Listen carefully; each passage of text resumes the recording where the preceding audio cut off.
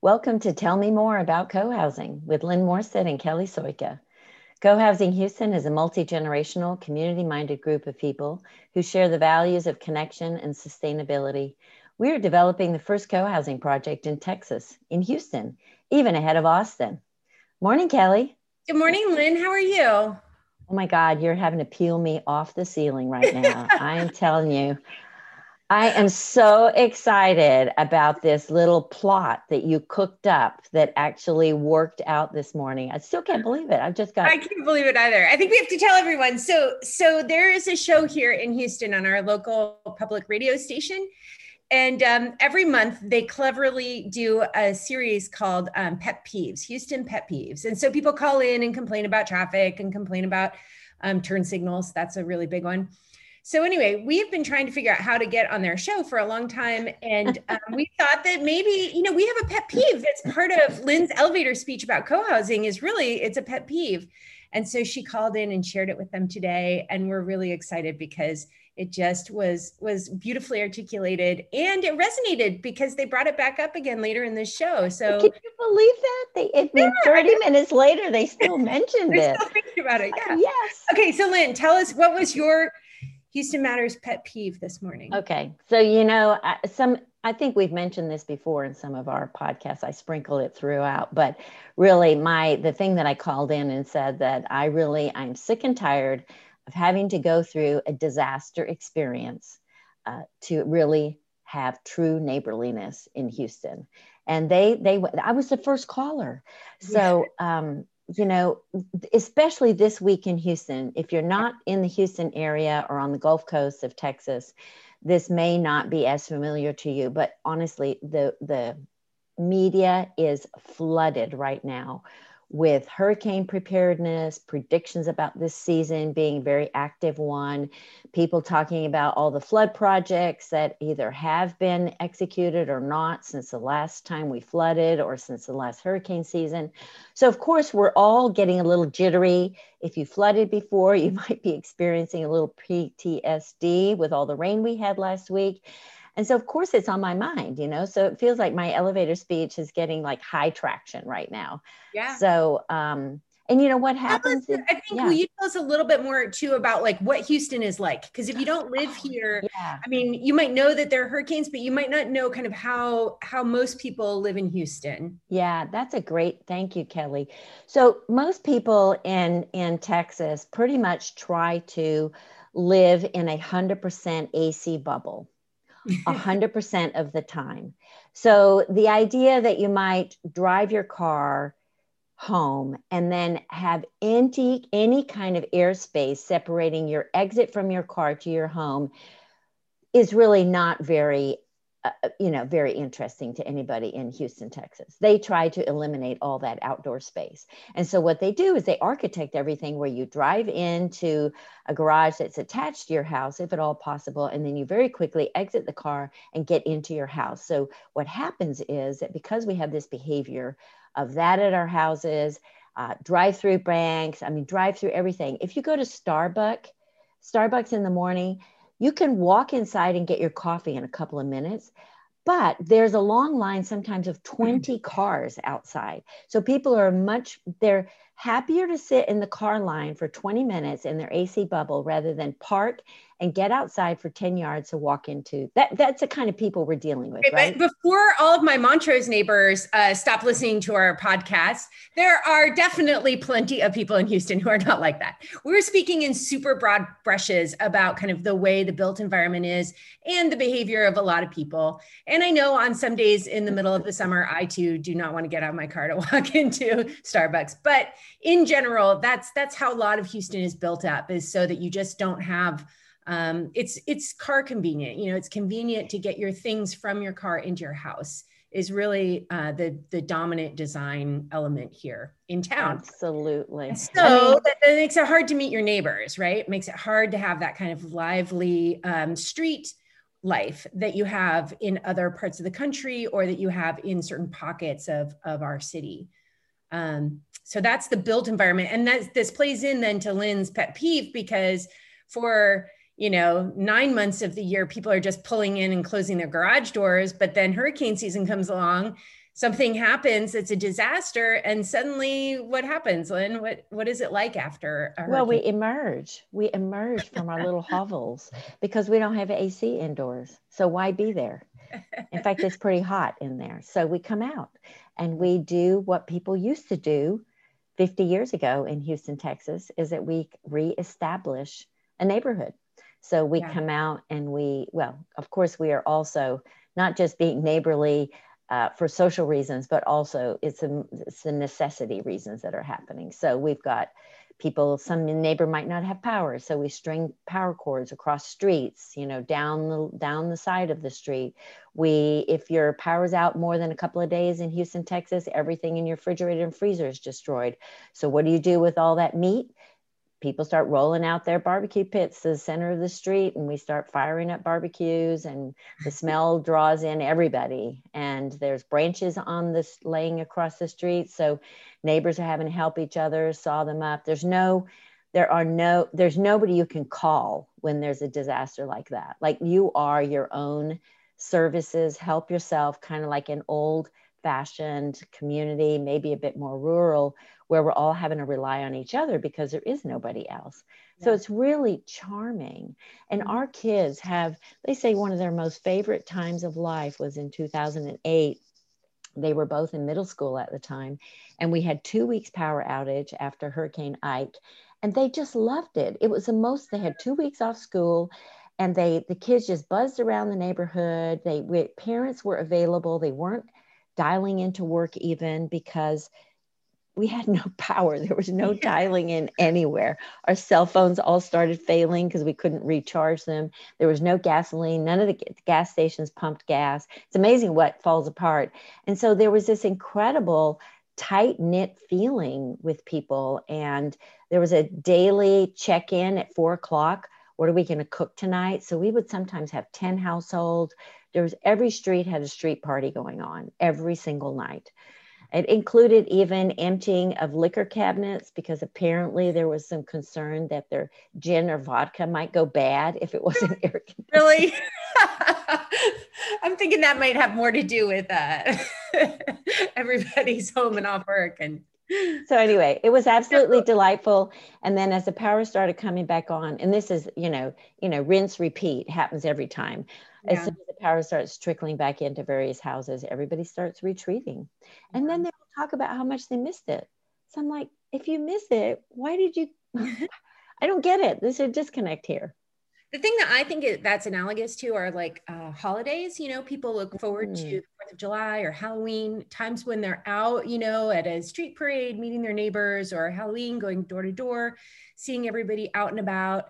And it's great to look forward to those times, but it'd be better to have those times kind of all the time rather than only have these really far apart events that then bring you together with your neighbors. So that's what we want to talk about today. We want to talk about how co-housing changes that, because Lynn, at her pet peeve, declared proudly that she is doing co-housing to alleviate her pet peeve.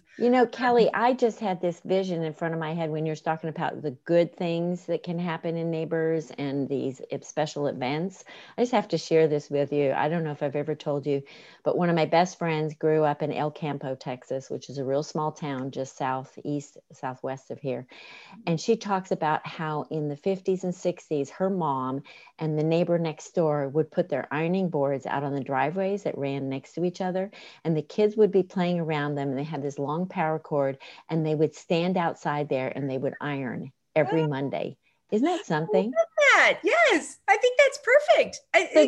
In co-housing, we used to have grocery dates. So other women we would get together and go to the grocery store together because it's more fun to do your grocery shopping with other people. It's just, that kind of thing that you want to bring people together rather than have them go it alone all the time and all this stuff. So why don't you tell us a little bit more what I call social architecture of all this? Give us some more ideas and examples of how things that happen in co-housing that really don't happen in our lives anymore. Yeah. I mean, I think to me, the biggest one is, meals. It's eating together regularly. Even, we've talked about like other places where you do have some regular meals or some regular something. coffee hour after church for a lot of people is a common, thing to go to. But in general, because those are kind of standing and you're kind of moving around and you only see, perhaps those people on Sundays, there isn't a lot of kind of in-depth conversation. It's shorter. It doesn't really kind of scratch that same itch. And then I've noticed too, that some of the things that would bring you together, like even the kind of Friday night, standing outside, grilling, Mike would go out and grill in co-housing, and other, people would stop by as they're walking past, doing that kind of thing. That happens a lot there, because you're out in the community. There isn't anything that's even analogous to that in my current life, particularly post-pandemic, Lynn, because I think about seeing people on a regular basis. If you get your groceries delivered, you're not running into neighbors at the grocery store. Or if you are, the library, our library pickups now are, you just pull in and you get your books, you're not even in the library with your neighbors.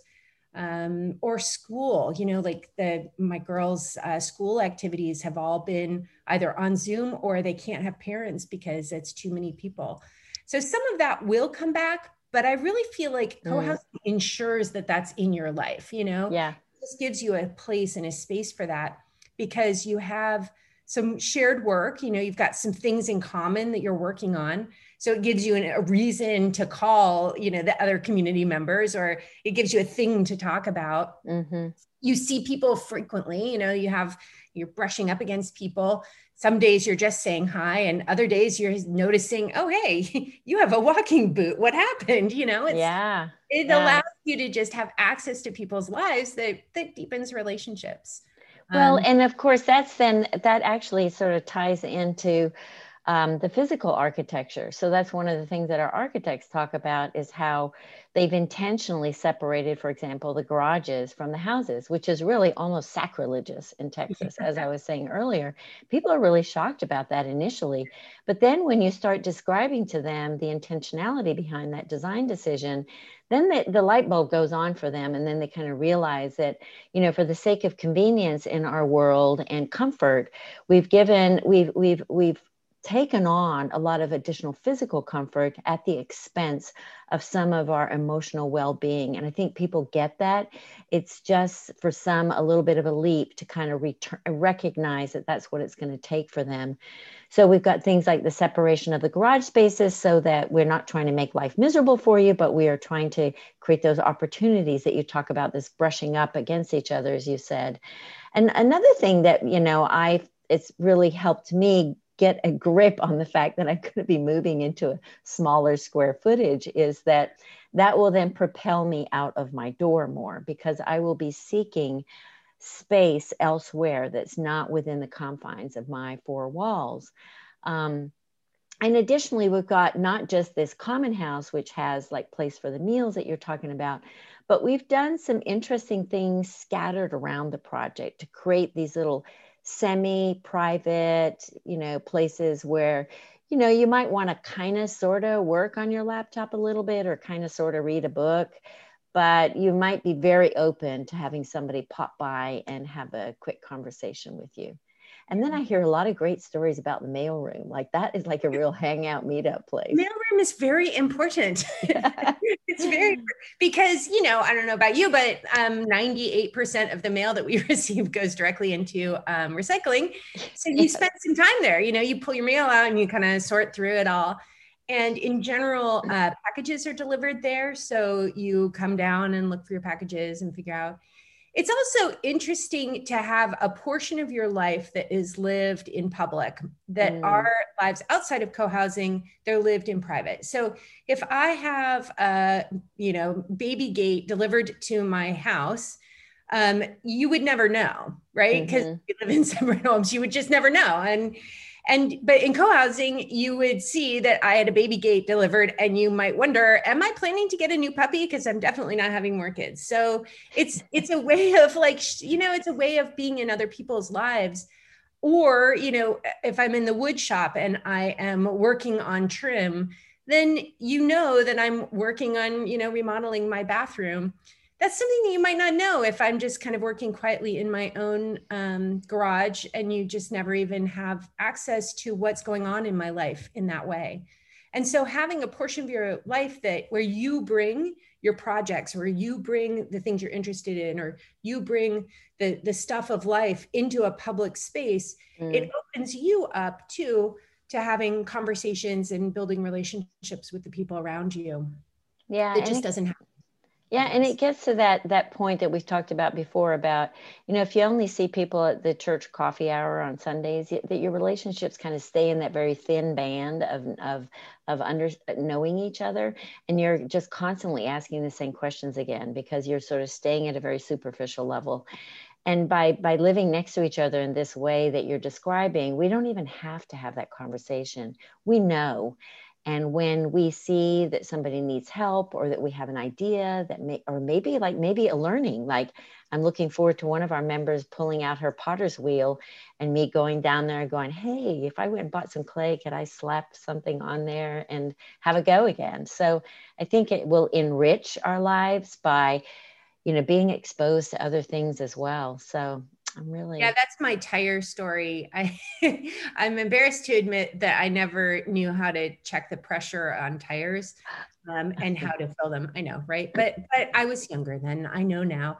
But so we had an air compressor in co-housing, and one of my neighbors was out checking the tire pressure of his tires and filling them up. And I was walking past because I just dumped a load of compost, and I just stopped and chatted and learned all about it and learned how to do it. And it's like those tiny competencies that you can gather from your neighbors. Yeah. You can do it from YouTube for sure. Like you can figure that kind of thing out, but it's a lot more fun to just be taught by people out in the world who are doing these things. I love it. I love it.